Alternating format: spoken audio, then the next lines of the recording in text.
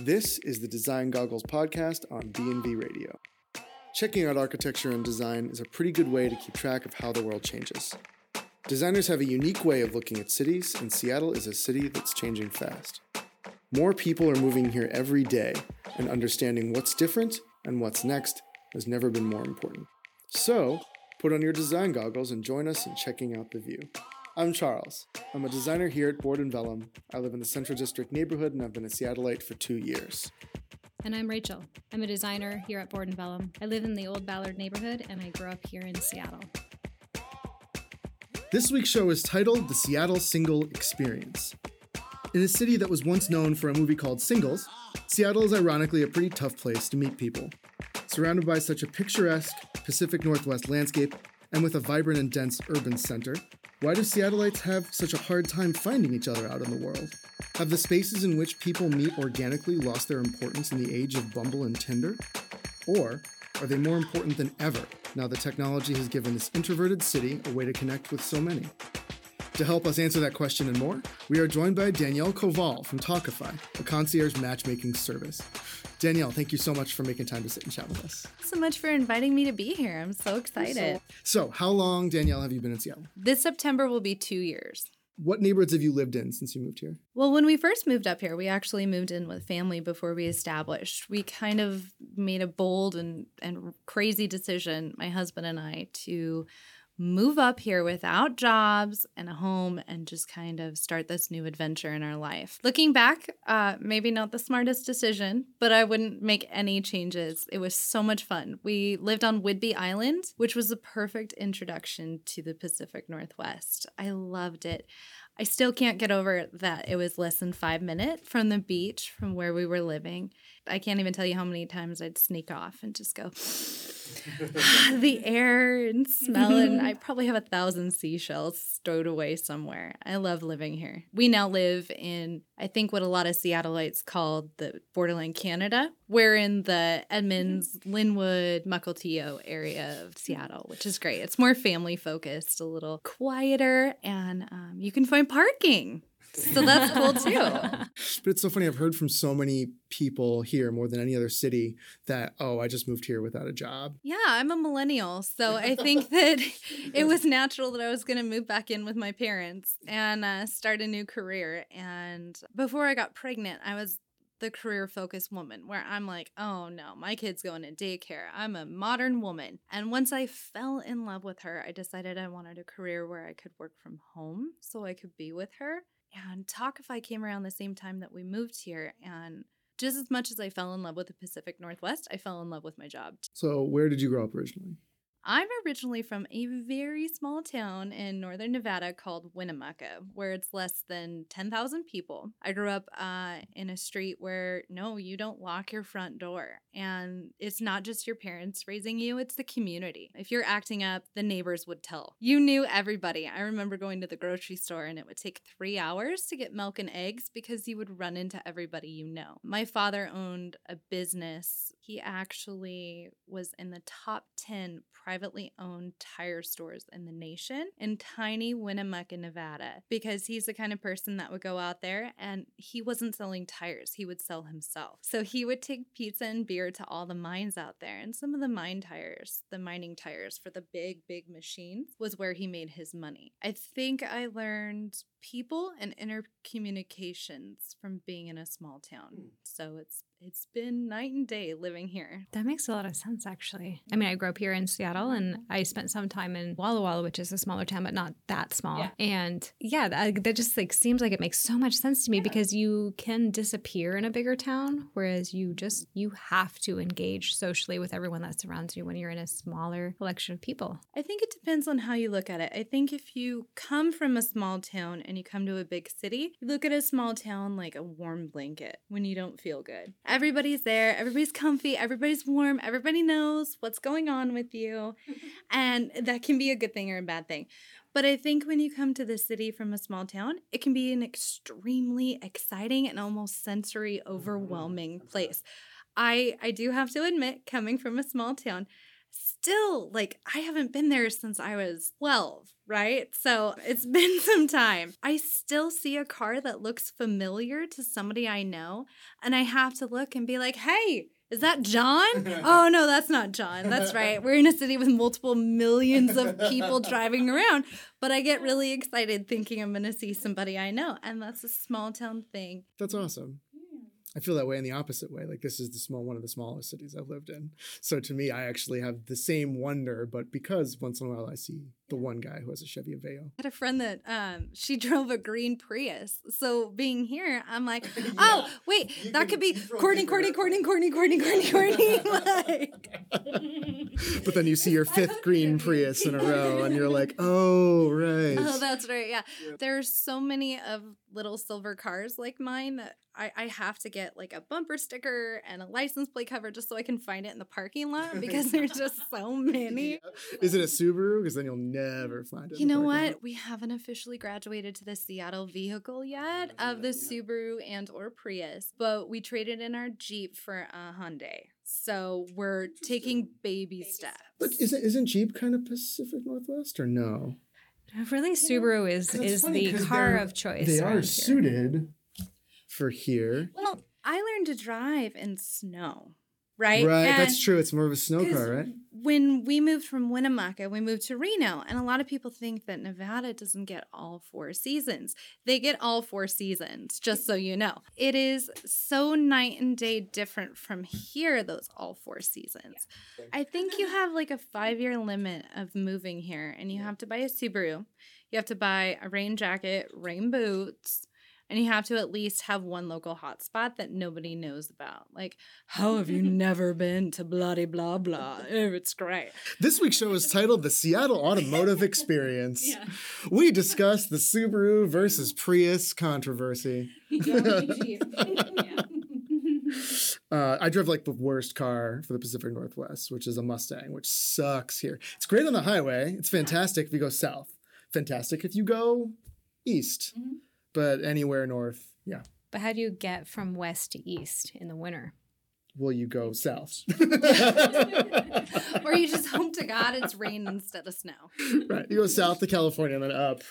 It takes much longer. What were some of the things that were the hardest to adjust to, other than the size of the city when you moved from Nevada? It is amazing how different things are. Like, I feel so country compared to city. It's ridiculous. So it's small things. So the weather, for example, where I'm from in Nevada, it's over 300 days of sunshine. So this is the most pale I've ever been in my entire life. Your bread gets moldy here. In Nevada, it gets stale. Also, the temperature degree. Let's say in the summer in Nevada, it would be 100 degrees for a high and it would go down to 50 or 60 for a low. Well, here it's like, oh, the high is 85 and the low is 79. And I'm like, that's really not a change. Like, you don't realize the difference. And there's just little nuances. Like, things are green here. I don't know if you guys have looked around, but we live in a very green place. It's the Emerald City. People, the political climate, everything's completely different. And I think a lot of people are afraid of change. I think it's an awesome change for me and my family. What about socially? How have you found the people to be different? The way in which they communicate, hang out? I feel, having discussed where I'm from, in a small town and then moving to Reno, which is a really bigger small town, I do find that people aren't as friendly, but I think it's an industry-related unfriendly. I find that coming from the service-related industry of Nevada, where you have to have customer service, you have to have those tight-knit interpersonal relationships, those communications, that community sense, you have to have that belonging. Here, everybody's on their computer or they're on their phone. So you don't have to be nice to strangers on the street. I mean, I have a really cute little girl, so I do get lots of grandmas and grandpas who say hi. But it was a really hard transition because I'm the kind of person that smiles at everybody, and not getting smiles back, I'm like, hey, buddy, why are you so grumpy? And now I'm like, oh, I get it. You're just a tech brain. I got it. You're good. No, God, back east, if someone smiles at you, it's like a big deal. Yeah. In New York, it's potentially like a threat if you smile at somebody. It's weird. And the further west you go, the more people smile. When I first moved here, that was a hard adjustment for me. I would freak out. Somebody would smile at me and I'd be like, what? What do you want? Stop. Like, it was anxiety inducing. Yeah. It took time to just be like, oh, you just genuinely like other humans. So the Seattle Freeze, was it chilly for you? Did you find it hard to make friends? I think that whatever your interests are is a great way to make friends. I think anytime you're an adult, it's a little bit harder. Like in elementary school, you're like, I have a pink bow in my hair. I like yellow balloons. We're best friends. Like, it's easier to make friends when you're in college or even like in jobs and things like that. But here, I think that you make deeper friendships too. Like, I have made some really great friends and some really great people because of common interests, but I think laughter is the uniting factor, where you can laugh at certain things. You can laugh at the community. You can laugh at the weather. You can laugh about a lot of things. And I think that once people here warm up, it's the friendliest city. You just have to get through the icy barrier. I think you made a good point there because, so like as our, I don't know, resident local Seattleite, trying to find like-minded people is much more difficult as an adult because, yeah, so many of your friendships are forged in school or throughout all of the ages, right? Elementary school, middle school, high school, college. You form these friendships that are very contextual based on your shared experiences. And so I think as an adult, sometimes you end up in these freeze situations because you have people that are put into a social situation together that haven't ended up there because they actually have a shared interest. They're just literally physically in the same location, but they disagree with each other about what they think is funny or fun or anything like that. And so then you get these situations where people start to try to have it at social interactions, and then one or the other is like, oh, actually, I don't like your sense of humor. I don't like whatever it is. Then Seattleites being kind of like, you know, afraid of saying anything as it is, find that the like easiest way out is to just like disappear. And so it's like an inherent social anxiety for adults in Seattle to not just be like, you know what, I think our interests aren't aligned. Yeah. No hard feelings. I'm just going to go. We're just like, nope, we're going to ghost. Yeah, no, you can definitely debate whether or not the freeze exists. But in doing research for the show, I sort of looked up Seattle dating. Is Seattle a hard place to date? And there are real statistics showing that it definitely is one of the hardest cities to date, and we're known that way. I actually, you know those maps that they started publishing of like what the number one thing that's Googled in every state is? The word that is Googled the most in the state of Washington is heartbreak. Oh, that sounds so Seattle though. Yeah. Like Nirvana, but also like yeah. Postal Service, Death Cab, Pacific Northwest. I'm sorry. You know, I really do feel like seasonal affective disorder plays a giant factor on probably 98% of the population here. And as somebody who works in dating as well as rating dates, you know, and how people feel, it is a huge difference when people are in cloudy weather and they're cold and they're lonely during the holidays and everything. The date quality goes down. But when you're in Seattle and you have 14 hours of sunshine a day and it's 80 degrees, so it's not too hot, people are like, I will be friends with everybody. I will go on 12 dates. But seasonal affective disorder is real. I know I personally suffer from it. I have family members that suffer from it, and I know a lot of people who do. And I think that plays a factor in the Seattle freeze, where it's not necessarily like we don't like newcomers. It's more, I'm so sad, I want to drink coffee and go to bed rather than go on a date. And I get it. I really do. Percentage-wise, do you deal with a majority of clients that moved here within the last few years or clients that grew up here? That's a really good question. I would say I have, I'd say 2/3 of my clients are outsiders because of that Seattle freeze, because of that change, because it's really hard. I think that because Seattle, Bellevue, the whole entire region is expanding with a lot of people who are coming in for job opportunities from other places in the country, what you have is you have the Seattle culture and identity and people who have been here however long. And then you have all these new people who are coming in and trying to change things or trying to be a part of it or maybe even mocking it. It can be very conflicting. And also, too, the dating market is really, in today's world, is really challenging because you have too many options.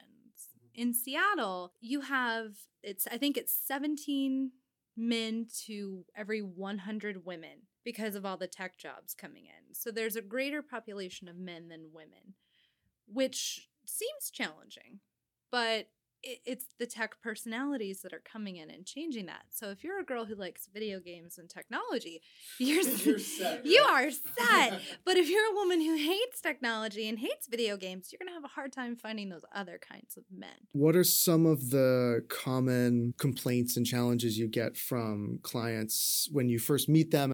Do a lot of them start dating on their own in Seattle and then find their way to you? Or do they just give up immediately? I read Seattle sucked to dating. I'm just having a professional handle this. I'm not even gonna wade in. That's a really good question too. I think a lot of people automatically go into the apps. I think it's like, oh, well, this is how you meet people now. So I have to do Tinder, Bumble, Match, Coffee Meets Bagel, all of the different dating sites. I mean, I think there's like 20 or 30 of them. It's crazy. So I think people hit the apps first, and then they realize that apps aren't working. And the reason why apps don't work is because, like I said, that surplus of options and opportunities. If you look at our parents and our grandparents, they grew up in, once again, smaller communities, even in the cities, where you met people face-to-face organically. You got to know them, you got to know their family, you got to pick up on everything, but your pool of potential matches was a lot smaller. You'd be in neighborhoods, you'd be in, whatever proximity it is. Fast forward, we now have apps where I could swipe somebody who lives in New York or New Jersey and try to communicate and have a relationship with that person. So the opportunities are endless, but that also means that we are becoming much pickier and more selective, because once again, with more opportunities, you're now being more picky and fine-tuned. And you're looking for what I like to call, and what we like to call, the unicorn. And unicorn chasing can be very challenging. But as a matchmaker, we at TalkFi, specifically, my matchmaking style is, if you always do what you always did, you always get what you always got. And that's saying, any one of my clients can tell you that they hate me saying that over and over. But the reason why I know it works is because it works for me, and it worked for other people I know too. I met my husband and we were friends first, and I never was going to date someone who had children. I was not going to be a stepmom, and I did something I would normally not do, and I met this amazing person that gives me butterflies every time he's on his way home. And I think that it's possible for people to do that if you break out of your dating patterns. Having a matchmaker or a third party come in, being able to maybe help you decide what's really important and what's not so important, opens up a new opportunity. That's really interesting, because I feel like there's a lot of corollaries to that with the design world, because a lot of the time, let's say you are remodeling your house and you're going to, add a couple extra bedrooms, maybe remodel your kitchen, blah, blah, blah. Mm-hmm. It's not uncommon that people will come in thinking that they know what they want, have all these ideas that they think is what they want. When it comes down to it, those ideas, while they are not invalid, they might be really cool examples of really great things that, yes, they do look amazing. And yeah, we agree with you. They look awesome. But in the context of your particular situation and your particular nuances of how you like to live your life matter in how you experience your physical spaces, in the same way that they matter when it comes to finding somebody that you're going to spend all your time with. There seems to be this really close corollary between designing who you are going to enjoy spending your time with is the same way that you're designing how you would enjoy spending your time in a space. I've read a lot about this whole, there's actually a term for it, and I forget what it is, but it's this, because of apps in general, whether it's dating, whether it's design, whether it's retail, we all can have the specific perfect thing for us at any moment, and that we believe that no matter what it is we are consuming or experiencing, it needs to meet that bar, even in areas of life where that is completely unachievable or unrealistic, and that price shouldn't matter, and that time shouldn't matter, and that there should be no barriers, because so many barriers are lifting for us all the time. But I'm glad you brought up design, because your service is not only meeting with your clients and understanding who they are and matching them up with people, but you also plan the dates as well. And I am so curious about internally what the process is like for you and how you break down these two people and imagine what this experience is going to be like, because obviously for many reasons, you want this to be conducive for another date and to be the catalyst to make that as easy as possible. So how do you go about it? What's your process like? So date planning is right up there with matchmaking and talking to people. I love talking to people because a lot of people say who they are without actually saying it in words, right? So you pick up a personality, you pick up, characteristics. One of my favorite questions to ask potential matches as well as my clients are, why are you single? Do you fault others or do you fault yourself? Do you fault the area? Do you fault time? That gives me a really good idea of what your personality is and how you like to date. How many apps are you on? How active are you dating? So once you get, that for any potential matches, I always have my clients do a personality profile. And, the easiest one is the Myers-Briggs 16 personalities, just so I get an idea of how they do in social situations, as well as when I talk to them. I pick up on their personality. It's that small town interpersonal relationship skill that you obtain learning to read people, learning that from my father owning a business, as well as I studied psychology, specifically behavioral psychology. So for me, it's about, what people are saying. And once I determine a good match based on personality, interests, all that stuff, then I pick a location based on that. And I find that usually for most people, happy hour dates during the work week tend to be the best because you're meeting someone in person. You're not across a dinner table. Like Charles, you and I are across a table. Can you imagine trying to talk about like something personal and intimate, but in a loud, crowded restaurant?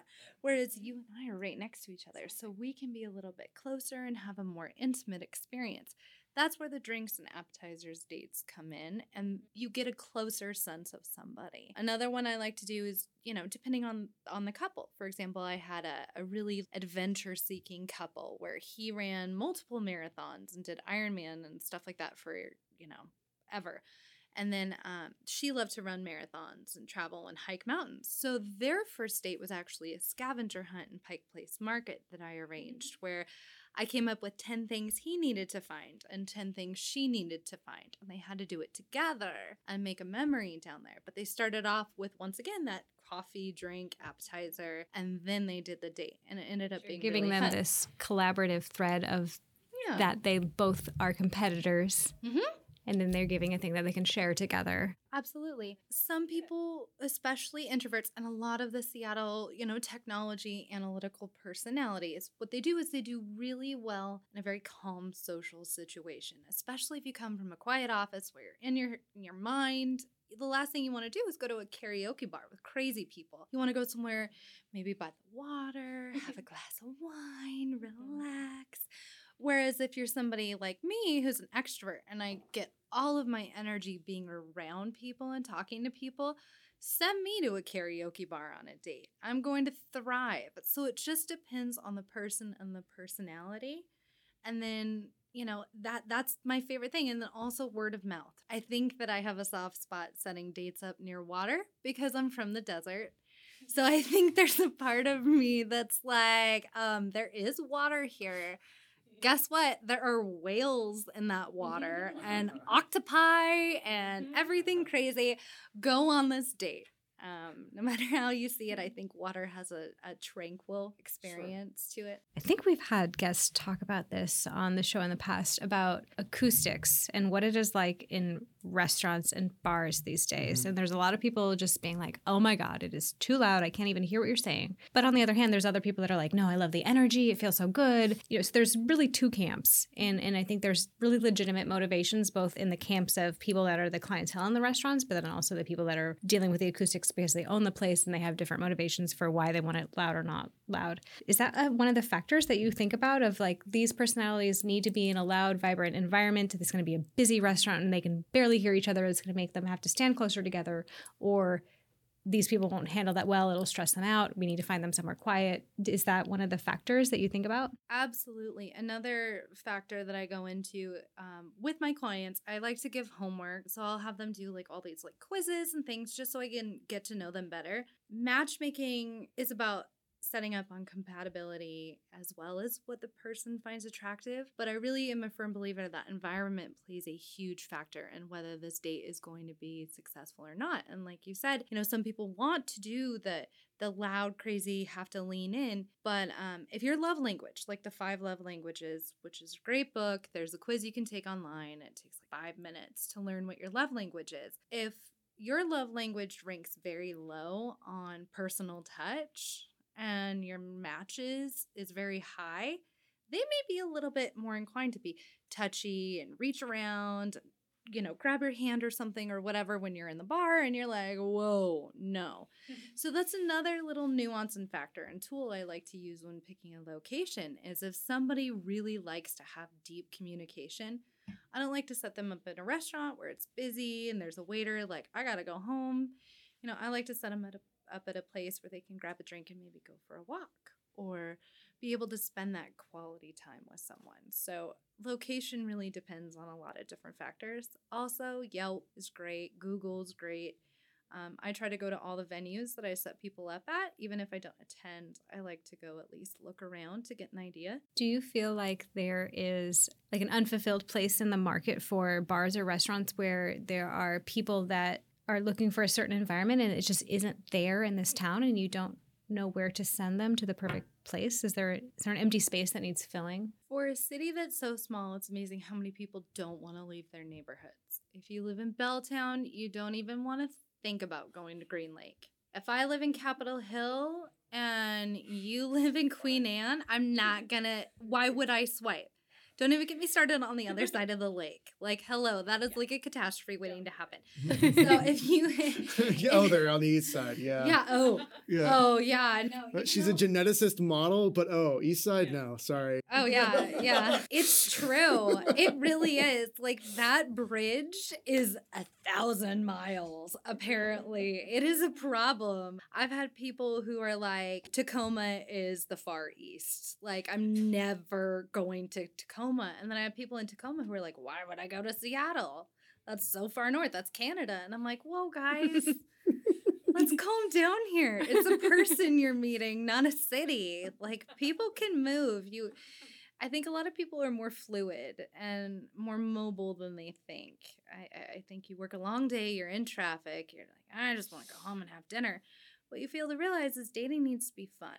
And like the atmosphere. I mean, each little neighborhood has its own really cool bar that would fit your personality, or coffee shop, or restaurant, or whatever it is. I mean, it just depends on where you live and what you're looking for. And the best way to find a great date location is to go out with your friend and see people engaging and interacting in that environment.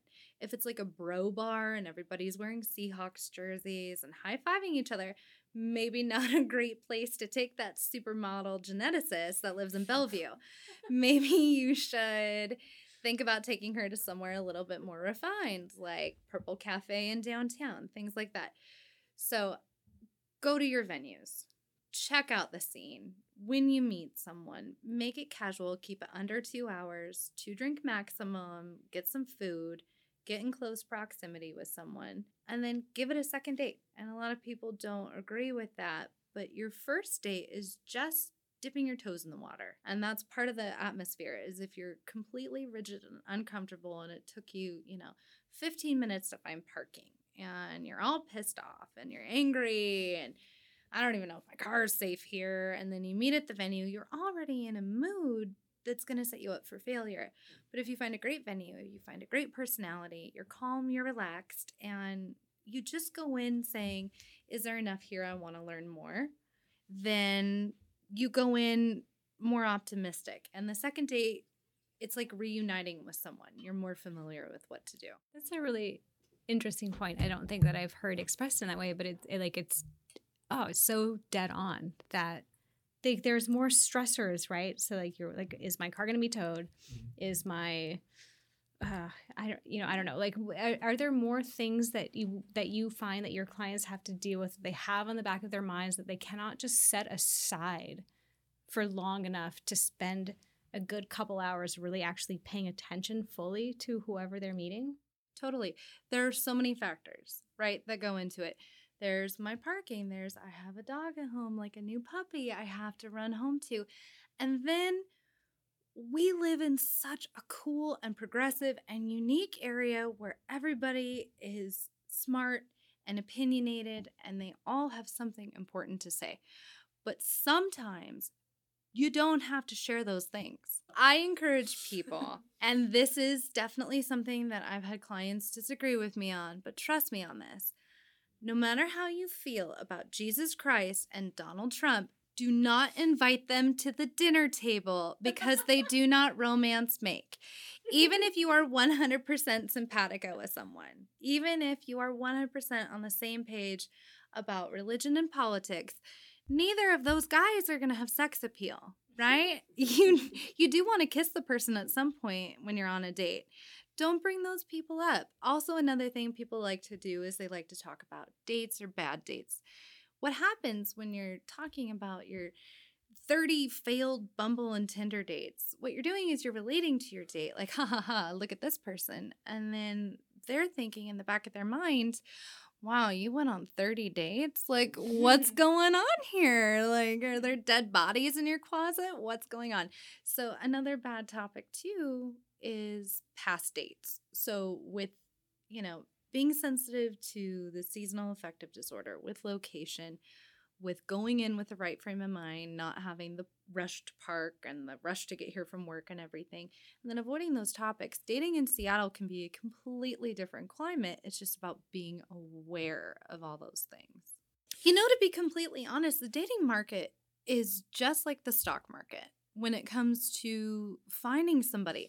So when there's chaos in the world around us, I mean, if our president or there's something politically going on, like if we had to go to war tomorrow with North Korea, would you be wondering if you're going to go on a date and what to wear on Friday? Or would you be more concerned with the goings on in the world?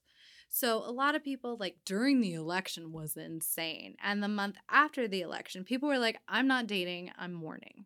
And so there are so many factors that go into your dating life that you don't consider. So it's not just Seattleites who are having unsuccessful dating experiences. You asked about if people like to date local Seattleites, natives, or outsiders. I've only had the one client who wanted to date another outsider, but for the most part, I find that you bring an identity with you when you come to Seattle and you share it with the community, right? Like I'm all sorts of small town, so I'm waving at everybody and I don't care about the Seattle freeze. I'm going to smile at you and tell you to have a great day. But you bring your culture and identity and community with you to Seattle.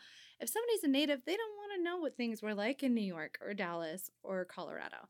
They want to know what things are like around them here. That's another thing, is you're looking at a culture when you're setting somebody up. That's one of the many aspects of matchmaking that I think that you get from having a matchmaker from Talkify versus, going on Bumble, Tinder, Hinge, any of those sites. You don't get to see those nuances. You don't get to talk to the person before you go on another date, going to a restaurant where it's the same conversation. Where did you go to school, Charles? Are your parents still together? Yada, yada, yada. It's the same thing with a different face. And that's why people get frustrated dating. Whereas like a matchmaker, we pop in and we're like, hey, guess what? We're here to help. And we're here to help in a different way. And my experience that I bring to my clients is, once again, if you always do what you always did, you always get what you always got. And I let them know up front, I want to find what you're looking for, but I'm going to throw I'm going to throw you some curveballs and see how that goes. So I switch up the location every time for a date. They don't all go to Bottle House, right? Or Purple. They go to different venues to find where they feel the most comfortable. If they only date men who are 55 to 60, I'm going to set them up with a 50-year-old or a 62-year-old that's super fit and hiking, right? So I'm going to flip the switch on them, because what they're doing is they're singling out people that they could be finding on their own, but they need somebody there to help guide them. And that's what I love to do with the background in psychology, with being happily married to my best friend, with seeing my parents together who have been married for like 500 years or whatever. You're able to give people hope and opportunity. You've been married for over 5 years now. You understand what it's like to have that person. And you're able to spread that joy to singles in my occupation. And that's the one thing I like to radiate and give the gift of hope. What are some of the craziest places you've sent people on a date? Where you're just like, you know what? I'm going to take a shot. I'm going to send them. I have a client that loves dive bars, right? So I like to send them. If you feel comfortable going to a dive bar with stools that are sticky and maybe some people that just got out of jail, go for it. I will set you up there. But understand, your match may be really uncomfortable. If that's your environment, that may not be their environment necessarily. So let me give you an example. I'm a karaoke queen. I can do it sober. I can do it after a few. I usually forget what I sang after a few. But I can go up there on stage, off key, sing some Journey, and get around my people, right? My husband would rather die than get on stage and sing. He barely sings in front of me. Now we go to the, karaoke bars together because it's a fun environment for both of us. He can be a cheerleader and have fun and listen to other people, and I can sing, but we can enjoy that venue together.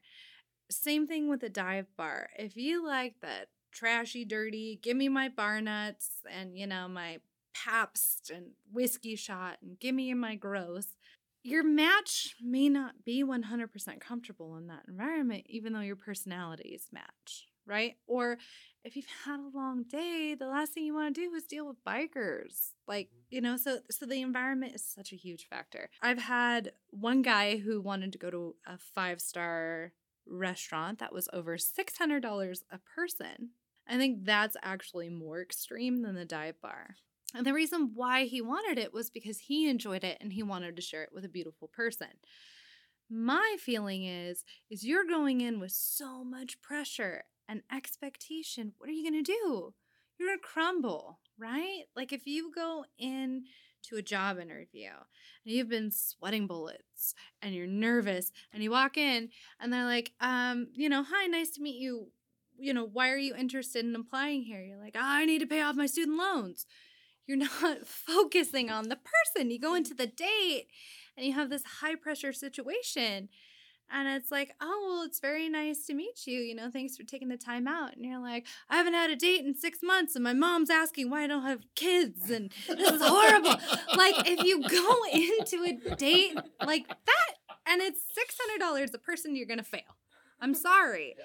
Which once again, dating needs to be fun. And Seattle is a fun city. There are opportunities.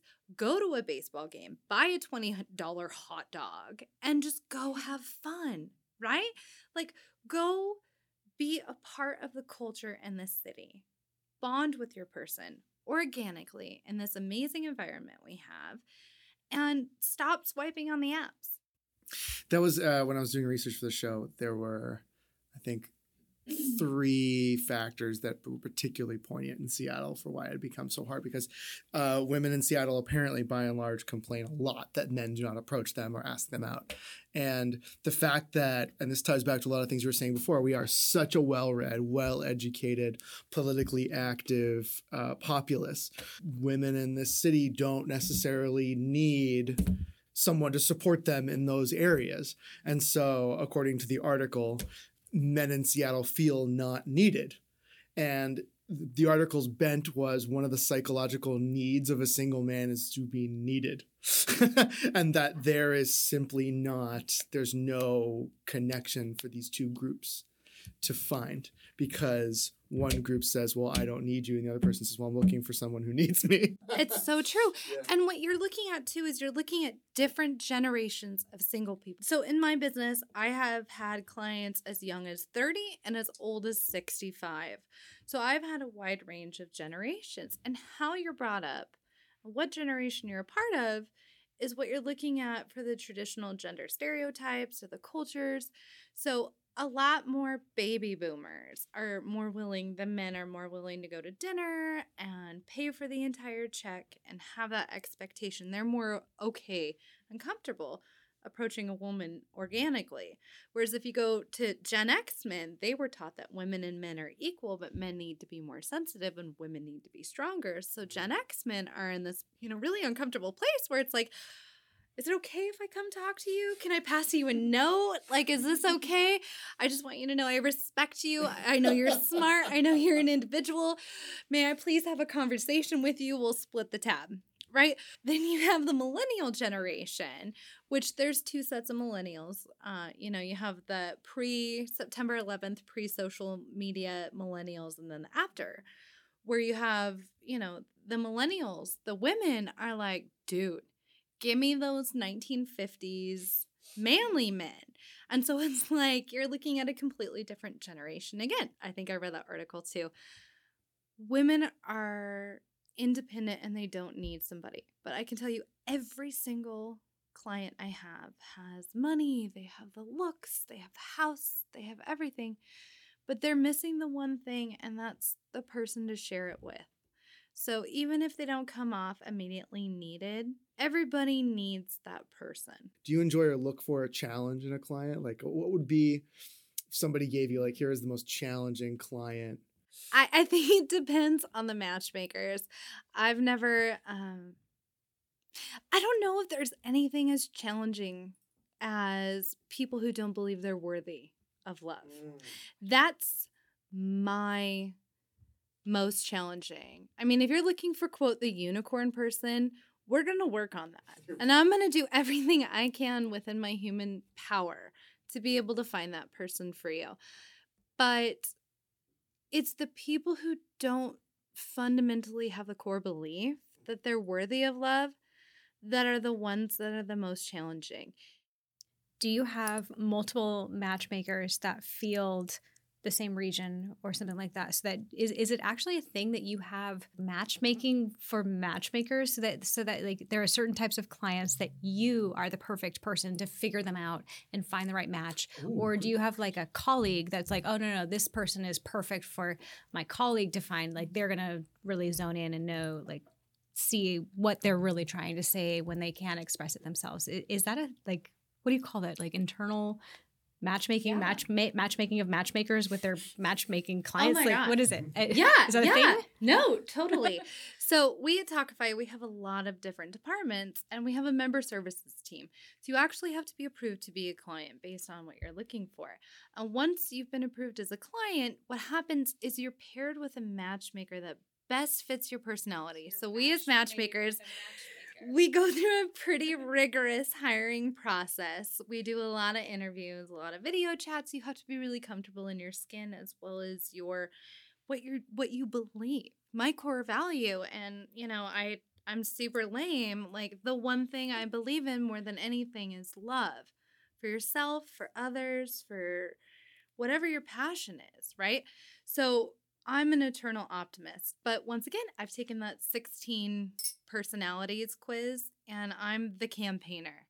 So I'm the advocate for my clients. I'm the one that's like, you got to check out XYZ, right? She's amazing. This is what she brings to the table, and this is why I think you two would get along, right? I'm a campaigner. I see the bright side in everybody. And some matchmakers are going to be a lot more analytical, right? Like they're going to be the ones that are like, all right, she's looking for someone who's 6'2", BMI score of 20. Like you have very analytical people who do well. That's great. But what happens is you need people like me to break the analytical people out of their shell. You need to take, dating is a feeling place, right? You can create a robot. This isn't weird science. Like if you want the perfect woman and you can create her, I'm excited for you. But I deal in reality and real people, and that's emotions. And especially if I'm setting up a man with a woman or a woman with a man, it doesn't matter. There's emotions on all sides.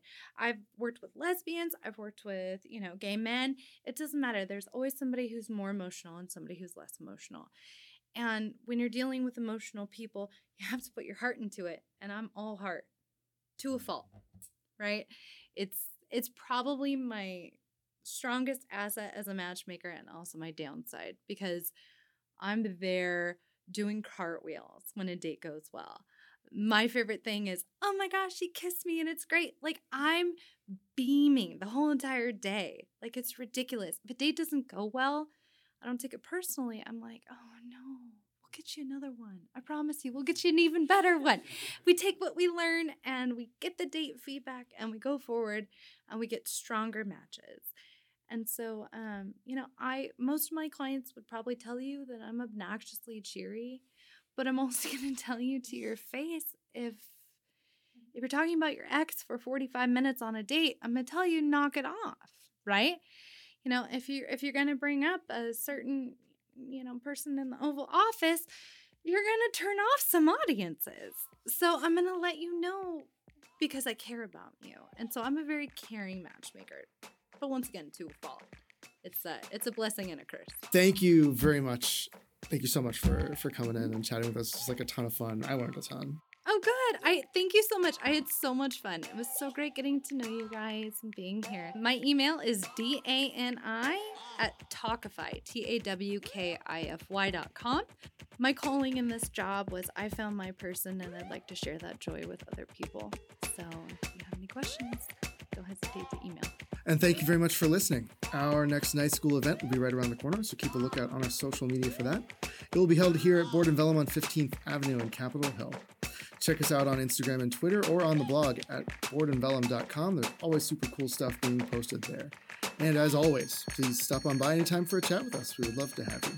Thank you again, and we will see you all in a few weeks.